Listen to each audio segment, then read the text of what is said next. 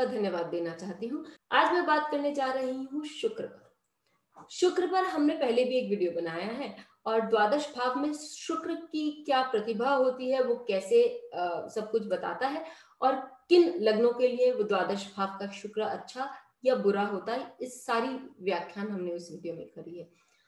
इसी बात पर हम आगे बढ़ते हैं और देखते हैं कि शुक्र किसी भाव से या ग्रह से यदि द्वादश भाव में हो तो वो आपको क्या फल देता है। लेकिन उससे पहले हम ये जाने कि शुक्र का स्वभाव क्या होता है और वो कैसे आगे बढ़ता है।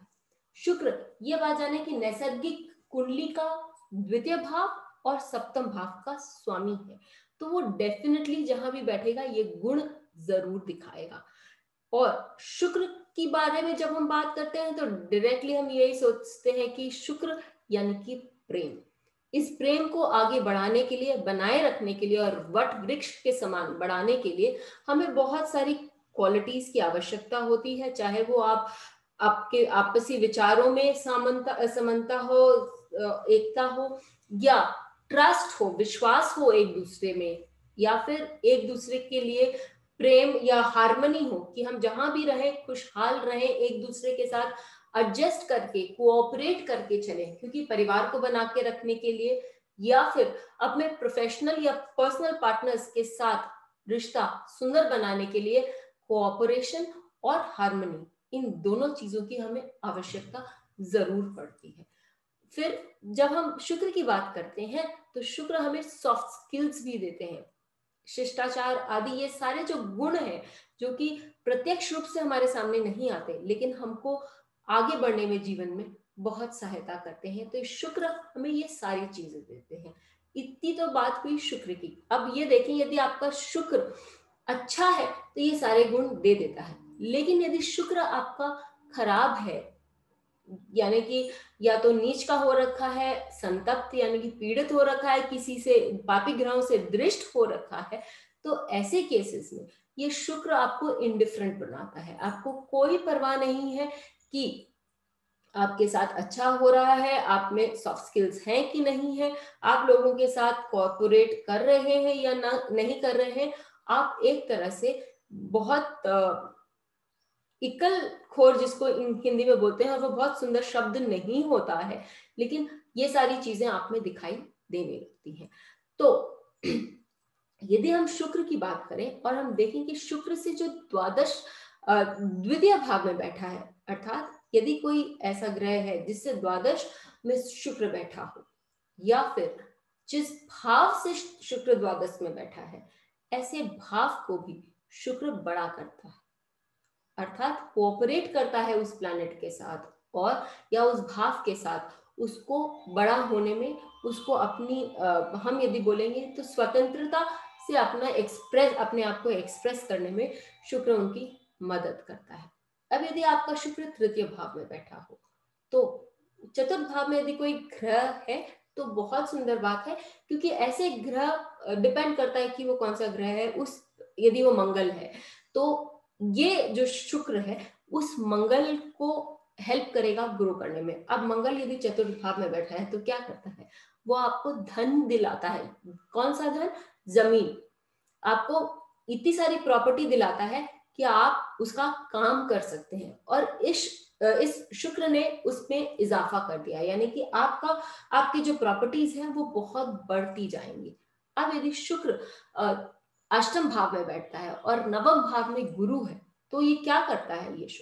ये गुरु को शुक्र जो है वो और हेल्प करता है बढ़ने में। क्यों बढ़ने में? किस प्रकार बढ़ने में? आपकी पढ़ाई में इजाफा कराता है, आपको रिसर्च करने में एबिलिटी करता है, क्योंकि अष्टम भाव का शुक्र है तो आपकी को रिसर्च की ओर लेके जाता है, और इसके कारण आपका जो गुरु है वो और बढ़ने लगता है, क्योंकि आपको जो हायर एजुकेशन में आपको इससे बहुत मदद मिलती है।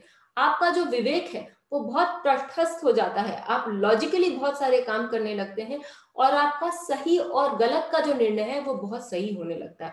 इसी प्रकार भिन्न भिन्न जो प्लैनेट्स हैं उनसे यदि द्वादश भाव में शुक्र बैठा होता है तो वो उन प्लैनेट्स के लिए बहुत सुंदर कार्य करता है। अब हम देखें, लेकिन ये जो है वो हमने कहा जब शुक्र अच्छा काम करता है। जब शुक्र अच्छे से काम नहीं करता या पीड़ित होता है तो इसमें भी प्रॉब्लम्स क्रिएट कर सकता है। आपके पास जमीन तो है लेकिन आपको काम करने की इच्छा नहीं है।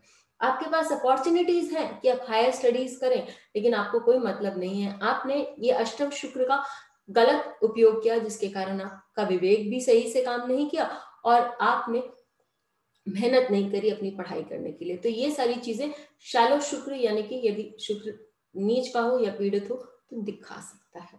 अब आगे बढ़ते हैं, कुछ एग्जाम्पल्स लेते हैं जिससे हमें मालूम पड़ेगा कि शुक्र किस तरह से रिजल्ट्स दे सकता है किसी भी ग्रह या भाव से द्वादश भाव में बैठकर। और इसमें हम नक्षत्र की भी छवि देखते हैं।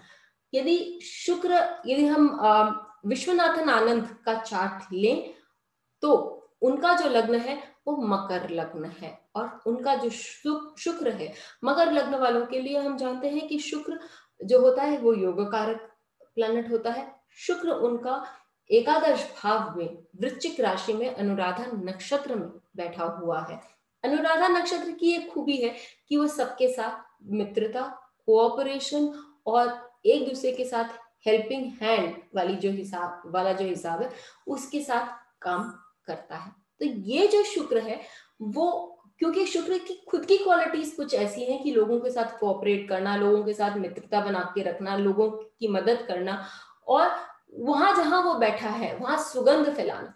तो ये जो शुक्र है वो ऑलरेडी उसमें ये सारी गुण है और उस नक्षत्र में बैठने के कारण वो बहुत स्ट्रांग हो जाता है और वो इसके मित्र का भी नक्षत्र है। तो ये शुक्र ऐसे भी बहुत स्ट्रांग है, एकादश भाव में बैठा हुआ है तो उन्होंने बहुत कमाया, उन्होंने बहुत बड़े बड़े ऑर्गेनाइजेशंस ज्वाइन किए जिसके कारण और बहुत सारे ऑनर्स उनको मिले, ये शुक्र ने दिलाया। ये तो सामने से हमें दिखता है कि शुक्र ने दिलाया, लेकिन बुध जो है उनका वो द्वादश भाव में बैठा हुआ है। अब यहाँ एक बुध के साथ ये शुक्र जब लग गए, हमको डिग्री देखना बहुत जरूरी हो जाता है।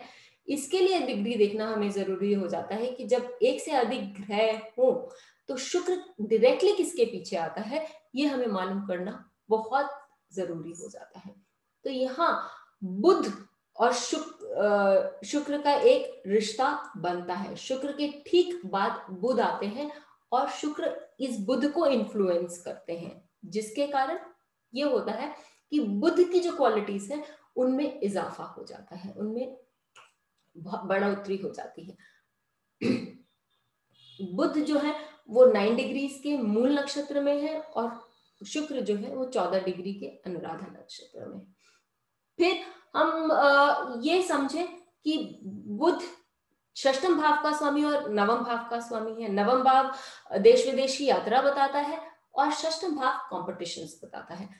ग्रैंड मास्टर होने के कारण उन्हें बहुत सारे कॉम्पिटिशंस तो हम जानते हैं खेलने पड़े थे और क्योंकि कोई केवल हंसी मजाक से ग्रैंड मास्टर नहीं बन जाता, लेकिन उन्होंने हमेशा अपना जो व्यवहार है वो हमेशा बहुत ही सुंदर बनाए रखा जिसके कारण जो लोग एक दूसरे से आपसी लड़ाई, क्योंकि जैसे एक बहुत कॉम्पिटिटिव फील्ड है और मैं आपको विकिपीडिया और बाकी सब जगह से पढ़ के ये बात बता रही हूँ कि वहां लिखा हुआ है कि जो लोग आपस में एक दूसरे से बहुत स्ट्रांग व्यवहार रखते थे वो विश्वनाथन आनंद के साथ बहुत ही प्रेम पूर्वक व्यवहार रखते थे और उनको जिताने के लिए लोगों ने अपनी टेक्निक्स भी बताई हैं जो कि चेस के खेल में एक बहुत ही महत्वपूर्ण बात मानी जाती है।